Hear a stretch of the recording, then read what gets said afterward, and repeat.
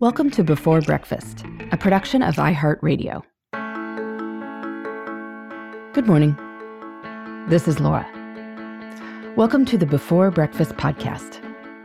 Today's tip is to pay attention to what matters, not just what's happening.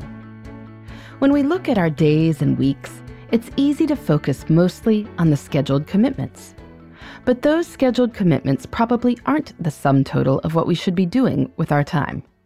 It is important to keep them in perspective. For some people, there is a lot of alignment between their schedules and their professional priorities. Medical professionals, hairstylists, and tutors, for instance, do most of their work during appointments with particular people. Sure, there is some preparation and follow-up, but if you perform 16 medical procedures in a day or cut and style a dozen people's hair, what matters and what happens are pretty much the same.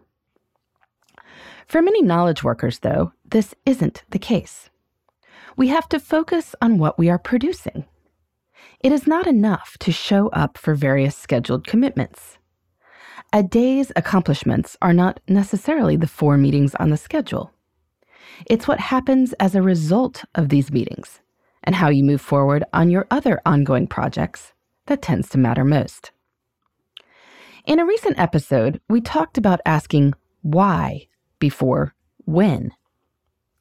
Before you schedule a meeting, you want to know why the meeting is happening. This tip is related to that.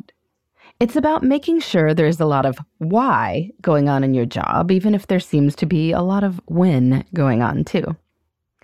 Perhaps you have a weekly status meeting about a big project.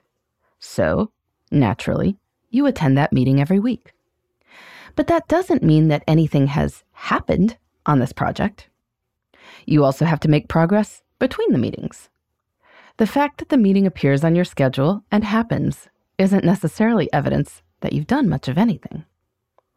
Or maybe you have client meetings, but your work isn't complete when the meeting is over.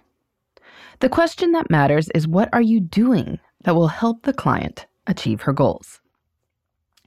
Unfortunately, as they think about their schedules, a lot of people don't flip this mental switch. A day with 6 meetings might be deemed a full day.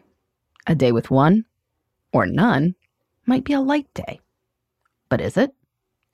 If you came up with an idea for a new business line or the right way to pitch a new client on that light day, you would get a lot more done than you might during 6 check-ins. But the tendency is to see the hard landscape, as David Allen would put it, as the day. And it is part of the day.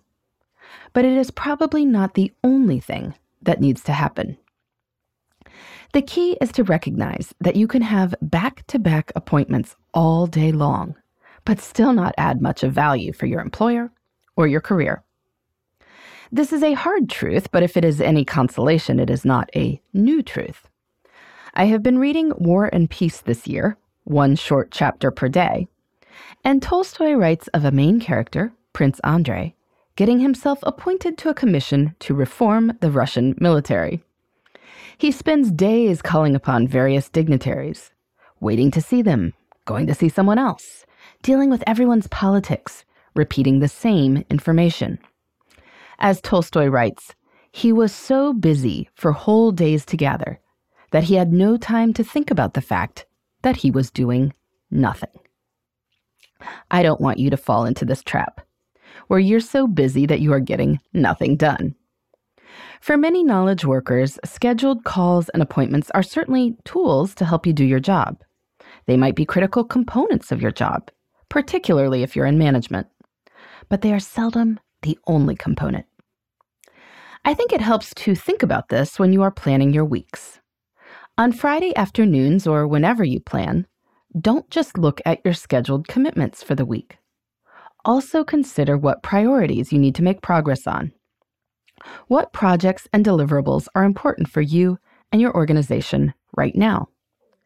Know exactly what needs to be done by next Friday. Do you need to train a new employee?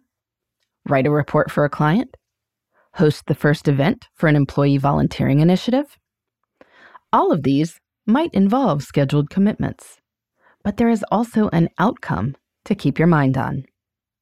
So make sure you don't make the mistake of seeing scheduled commitments as the point of what you're doing.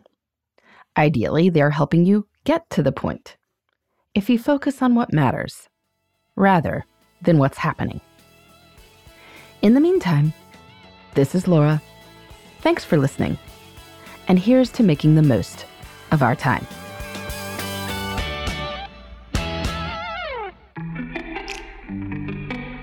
Hey everybody, I'd love to hear from you.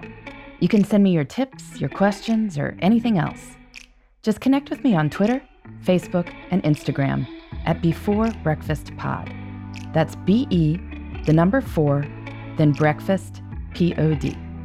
You can also shoot me an email at beforebreakfastpodcast@iheartmedia.com. That Before Breakfast is spelled out with all the letters. Thanks so much. I look forward to staying in touch.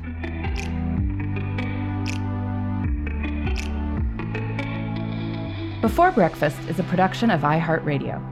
For more podcasts from iHeartRadio, visit the iHeartRadio app, Apple Podcasts, or wherever you listen to your favorite shows.